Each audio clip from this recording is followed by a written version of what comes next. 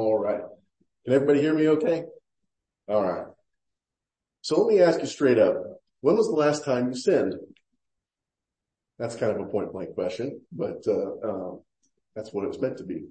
The world today seems to be hyper aware of sin, and it uses it as a tool to destroy people or promote a cause, whether it goes from corruption in government to scandals involving leaders in the Christian church, or to daily abuses of power or violence against each other. If you can stomach it, spend a few minutes reading traditional news, or, as I call it, the cesspool that is social media. You will eventually be overwhelmed by humanity's capacity to find and expose each other's flaws. Do you find yourself becoming defensive or making excuses when someone calls out when your behavior isn't what Jesus or a good Christian would do? How do we respond as Christians when our sin is exposed? Ash read our text today, and it's Psalm 51. This psalm was written by King David as a lament and a plea for restoration after being confronted with his sin by the prophet Nathan. Sin, or thinking and acting in ways that don't conform to the character of God, is our way of life. As a fairly new married person, I struggle daily with decisions to selflessly sacrifice my time and energy to my wife and child versus taking time for myself and chasing my own personal goals and desires. I think all of us have felt this struggle to one extent or another, following our own desires instead of focusing on the priorities and behaviors that God and Jesus exemplify in the Bible. The full story of David's fall is told in 2 Samuel 11 and 12. So we're going to go ahead and start there for full context and then jump into Psalm 51. We're going to recap 2 Samuel 11 and 12, and then we'll move over to Psalm 51. I want to show that David's sin is not only his sin, but it's our sin. And his response is the model for what our response should be when we find sin in our own lives. So, to recap, David and Bathsheba from 2 Samuel. David has stayed behind in Jerusalem during a time when kings are supposed to go to war. He walks on his roof in the evening and he sees a woman, Bathsheba, bathing. His lust is kindled and he sleeps with her, committing infidelity. When Bathsheba becomes pregnant, David then attempts to deceive Bathsheba's husband Uriah into thinking that Uriah is responsible for the child. When this fails, David sends a letter to his general Joab with orders to ensure that Uriah dies during the campaign. Now remember, David is described by God through the prophet Samuel in 1 Samuel 13:13 as a man after his own heart. Fast forward to 2 Samuel 11, and let's look once more at David's actions. He passively or actively rebels against God's command to drive out all the inhabitants of the land from before you. Numbers 33:51-53. 2 Samuel 11 specifically notes in verse 1 that this happened during the time when kings go out to battle. This would be springtime, when poor conditions of winter are eased and waging a military campaign becomes much more viable. So David, as a faithful king, obeying God's commands, would be joining his army in the field to fulfill God's command. He loses sight of what he was supposed to be doing, and he leaves himself open to further temptation. Next, David lusts after Bathsheba. He sees her bathing and sends messengers to compel her to visit him. 2 Samuel 11:2-3. Next, David commits adultery when he sleeps with Bathsheba. Then David becomes a liar when he attempts to deceive Uriah into thinking Uriah is the cause of Bathsheba's pregnancy. Finally, David becomes a murderer when he commands Joab, his general, to arrange for Uriah's death at the hands of the Ammonites. So, to recap, in the course of a single chapter, the man after God's own heart shows that he is rebellious, lustful, unfaithful, lying, and a murderer. He runs the course of just about everything that we as regular folks would call sin. He demonstrates even those God loves or favors naturally behave in opposition to God's nature. In this way, David is a picture of me, and he's a picture of you. We are fallen beings that act contrary to God.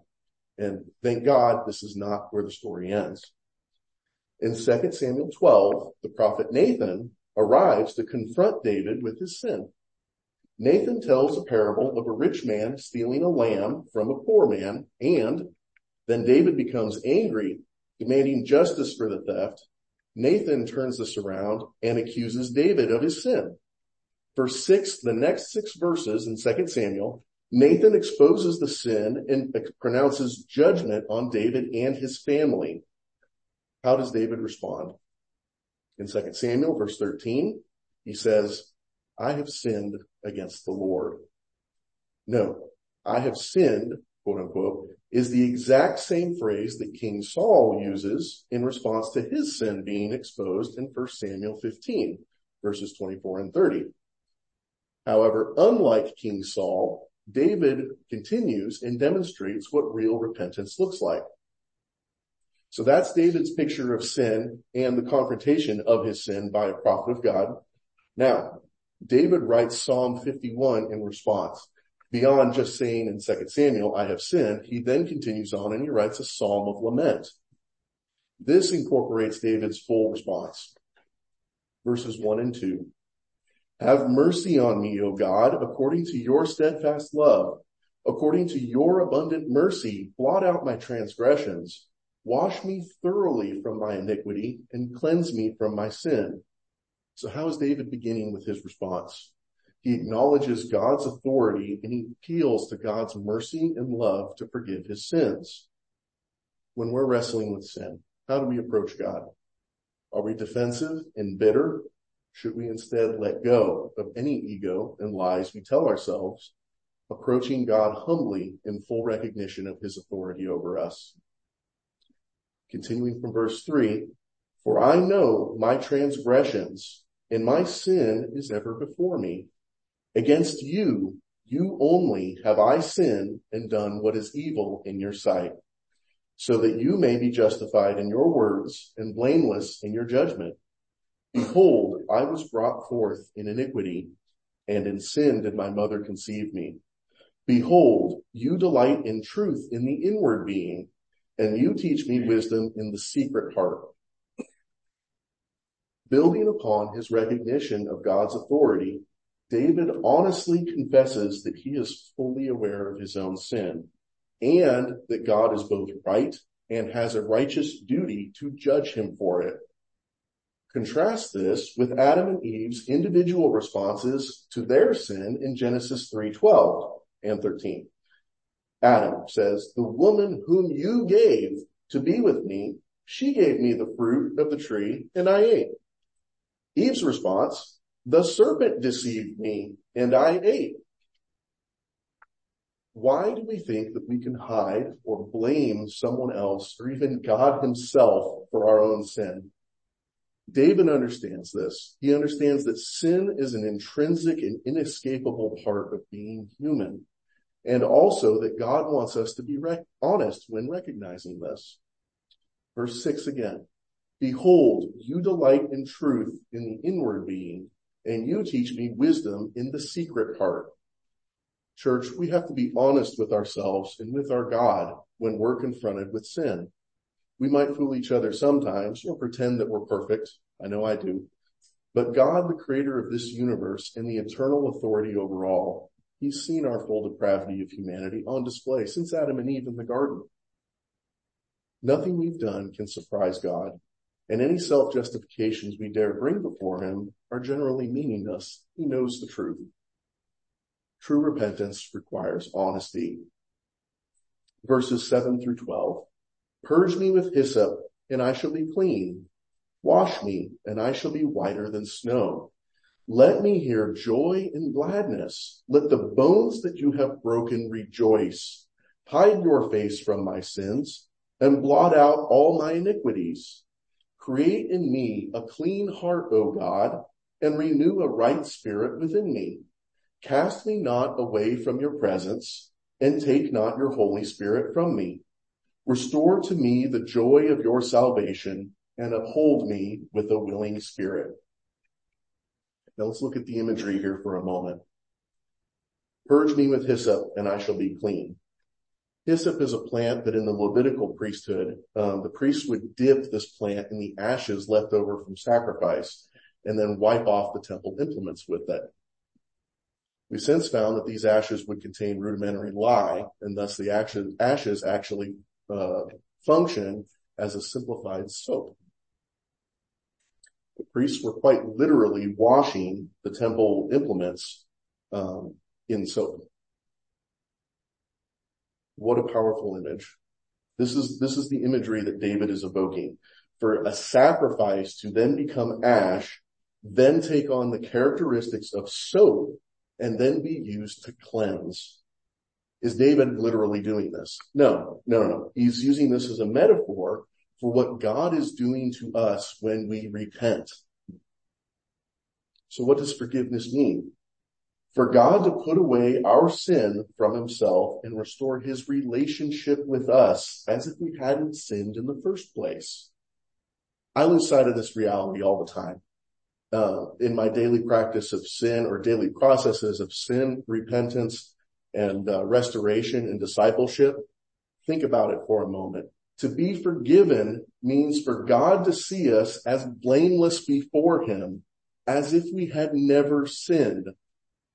That is an awesome state of affairs, for God to completely absolve us or otherwise forget about our sin. There is no grudges. There are no history.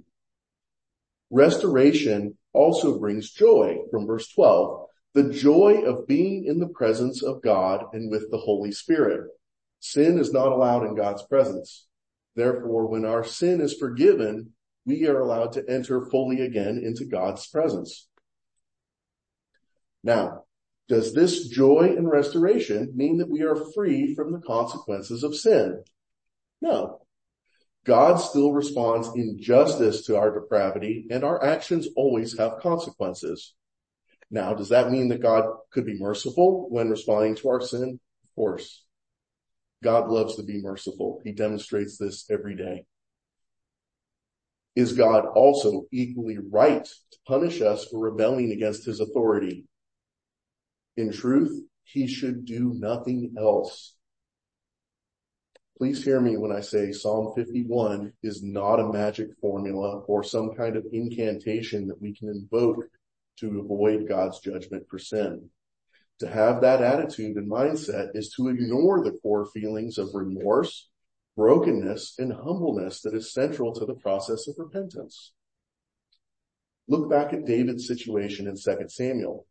What were the consequences for him in his repentance? The consequences for David were that his son died and his family was cursed with infighting, incest, and murder. 2 Samuel 12:10 and 12:14. Through this, what was David's response? Verse 8. Let me hear joy and gladness. Let the bones that you have broken rejoice. Remember, our time on earth here is temporary. David is pointing out more than anything else, the one primary priority that he, and by extension we, should focus on is restoring our right relationship with God. We live in a fallen world and richly deserve any punishments God sees fit to give us. But what an awesome God that through that we can still be restored and have joy in knowing that someday things will be different. In David's story, God is merciful and doesn't kill David for his sins, which is the correct punishment according to the Levitical law. However, David lives with the remaining consequences by watching his son with Bathsheba die and the rest of his family tear itself apart. In the recount in 2 Samuel, David lies prostrate on the temple floor for 7 days while his child is dying, refusing to eat. I want to focus for just a second more on the consequences to David as I find some additional parallels and imagery that should be examined. Now, the death of the child is very clearly a consequence of David's sin. I'm not trying to say or argue that it's some sort of sacrifice of atonement or anything like that. It is the consequence of his sin. However, you can see in this scene, there is a typology. There are foreshadowings of bigger things. You can see in the scene echoes of the bigger picture for Israel and Christ's sacrifice too. Just like David's family, the political entity of Israel has existed in a constant state of warfare from his day. Even to this day, while the nation state of Israel is in a technical form of peace, it still is in an active state of war with most of its surrounding countries, like Saudi Arabia, Jordan, Iran, and Syria.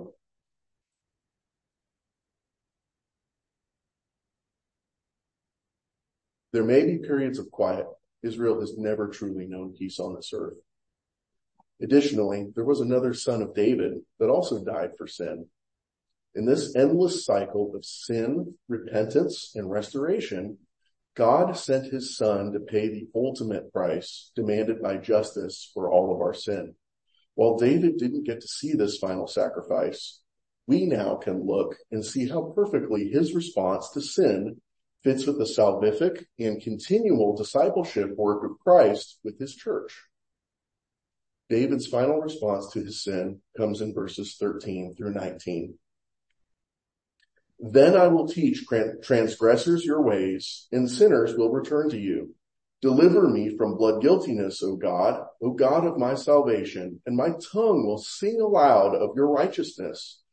O Lord, open my lips, and my mouth will declare your praise. For you will not delight in sacrifice, or I would give it. You will not be pleased with a burnt offering. The sacrifices of God are a broken spirit, a broken and contrite heart, O God, you will not despise. Do good to Zion in your good pleasure. Build up the walls of Jerusalem. Then will you delight in right sacrifices, in burnt offerings, and the whole burnt offerings. The bulls will be offered on your altar. This is something that struck me when I read this. The right response to sin has an outward component. I will teach transgressors your ways, and sinners will return to you. We need to declare aloud what God can do and how he shows us forgiveness. Think of it. We can worship God and rejoice in his forgiveness by teaching the cycle of restoration to others. When the world sees us fail in our Christian duty, and they will, what is the accusation? You're all a bunch of hypocrites. You say you're perfect like Christ. You're really no different from me. What a powerful response we could have by saying, yes, I do fail at being a Christian. Here's how Jesus restores me, and I continue trying to become more like him. How uplifting would it be in the church if we took every opportunity to encourage each other by reminding and being reminded of what God forgives? Parents, take every opportunity to not only teach, show your children what the cycle of sin, repentance, and restoration looks like. How much better equipped would your children be for a relationship with God if we can both outwardly exemplify and teach what a proper response to sin looks like? In summary, we're all sinners. Jesus paid the total price for our sin through his sacrifice. We are called to accept the sacrifice and turn away from our sin. When we accept Jesus as our Lord and Savior, his sacrifice is imparted to us and is a worthy substitute for our sin. But the story doesn't end there. Jesus calls us to emulate him and demonstrate God's truth and character to the rest of the world.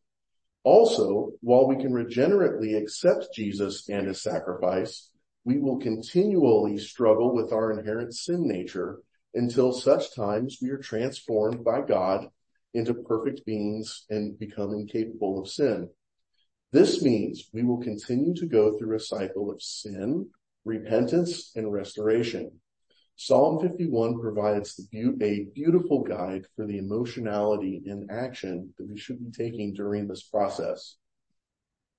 In summary, Psalm 51 gives us a picture of right response to God and confession to sin. How do we do this?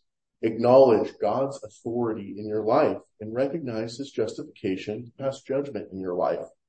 Next, honestly confess your sin to him, not with excuses, but in humbleness and brokenness. Joyfully accept whatever the consequences of your sin might be. Finally, declare aloud and teach the rest of the world about what God can do and has done in your life. Sounds easy, right? I know my default reaction is always defensiveness or excuses when my sin is exposed, whether someone does it publicly or I'm confronted with it in my own self-examination. We will spend the rest of our lives on this incredible journey of growth. Don't forget to help each other on the way. Are you confessing your sin to God? Do you feel broken or contrite when you sin? Are you telling others about what a merciful God we have that can restore us after we sin? Let's take a few moments now, and we're going to bow our heads and go to the Lord.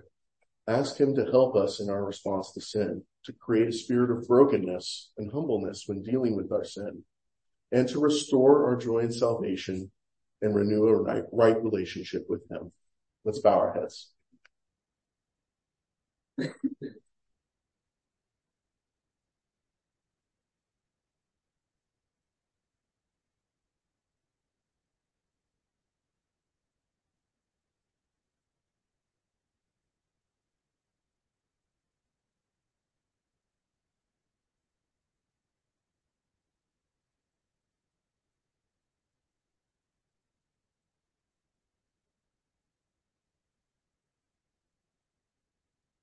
Dear Heavenly Father, we come before you as a church of people that are broken, are sinners that need you today, tomorrow, and every day. Create in us the right spirit, Lord, so that we can respond appropriately to our sin, that we can humbly seek you, beg for your forgiveness, experience the joy of being in full and right relationship with you, Lord, and give us the courage to go out amongst the world and tell others of what you have done for us. Give us a spirit of discipleship, of training, so that we may train each other in the right processes of repentance. Help us seek a lost world and teach them about your authority and your mercy, Lord. Give us a spirit to do this every day, to build up good habits and to help each other on this road. We love you. We praise you. It is your holy and very precious name we pray. Amen. Please stand and sing the closing song.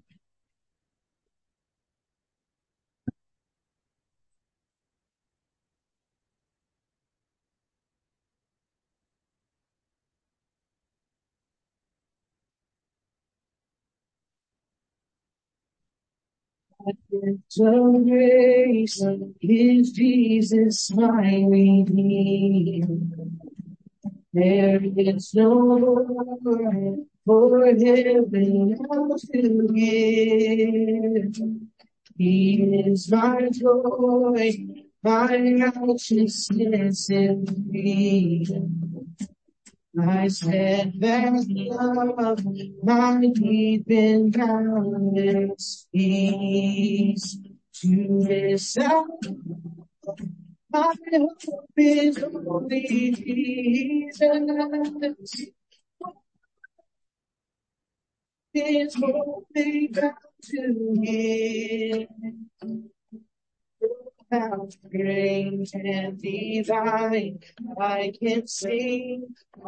It's I am not I, but who Christ in me. The night is dark, but I am not afraid. For by my side, the Savior, he will stay. I may go on in weakness and rejoice. For in my need, his power is displayed. To this hour, my shepherd in me. You are deep, this valley,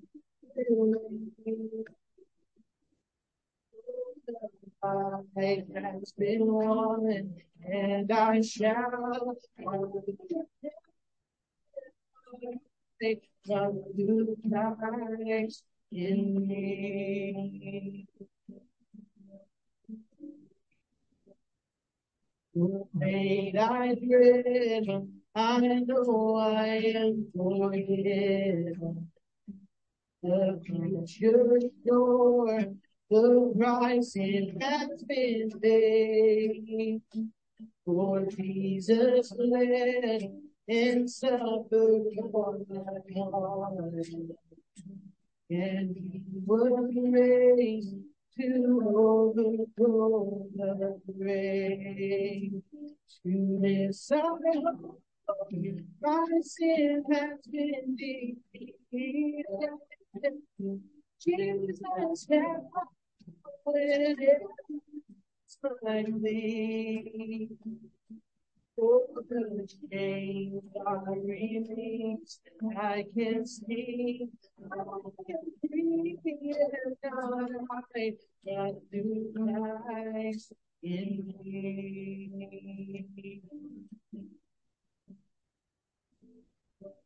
With every breath, I long to follow Jesus.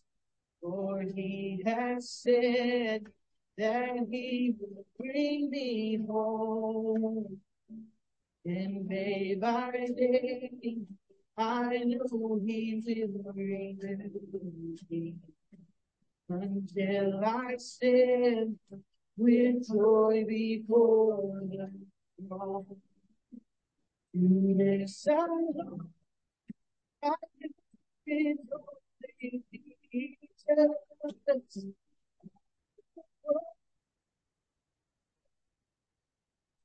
And the race is complete, still my lips shall be and I got through Christ in me. And the race is complete, still my lips shall be and I but through Christ in me.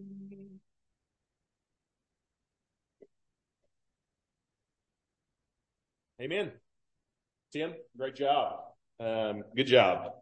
Clear gospel message about the truth of who we are and who God is and how he has made a way for us to be reconciled to himself through Jesus Christ as we repent, as we believe, and he welcomes us into that relationship. And then he does it over and over again, right? Not that we are resaved, but that we recognize our sin and the continuing work that God is doing in our lives.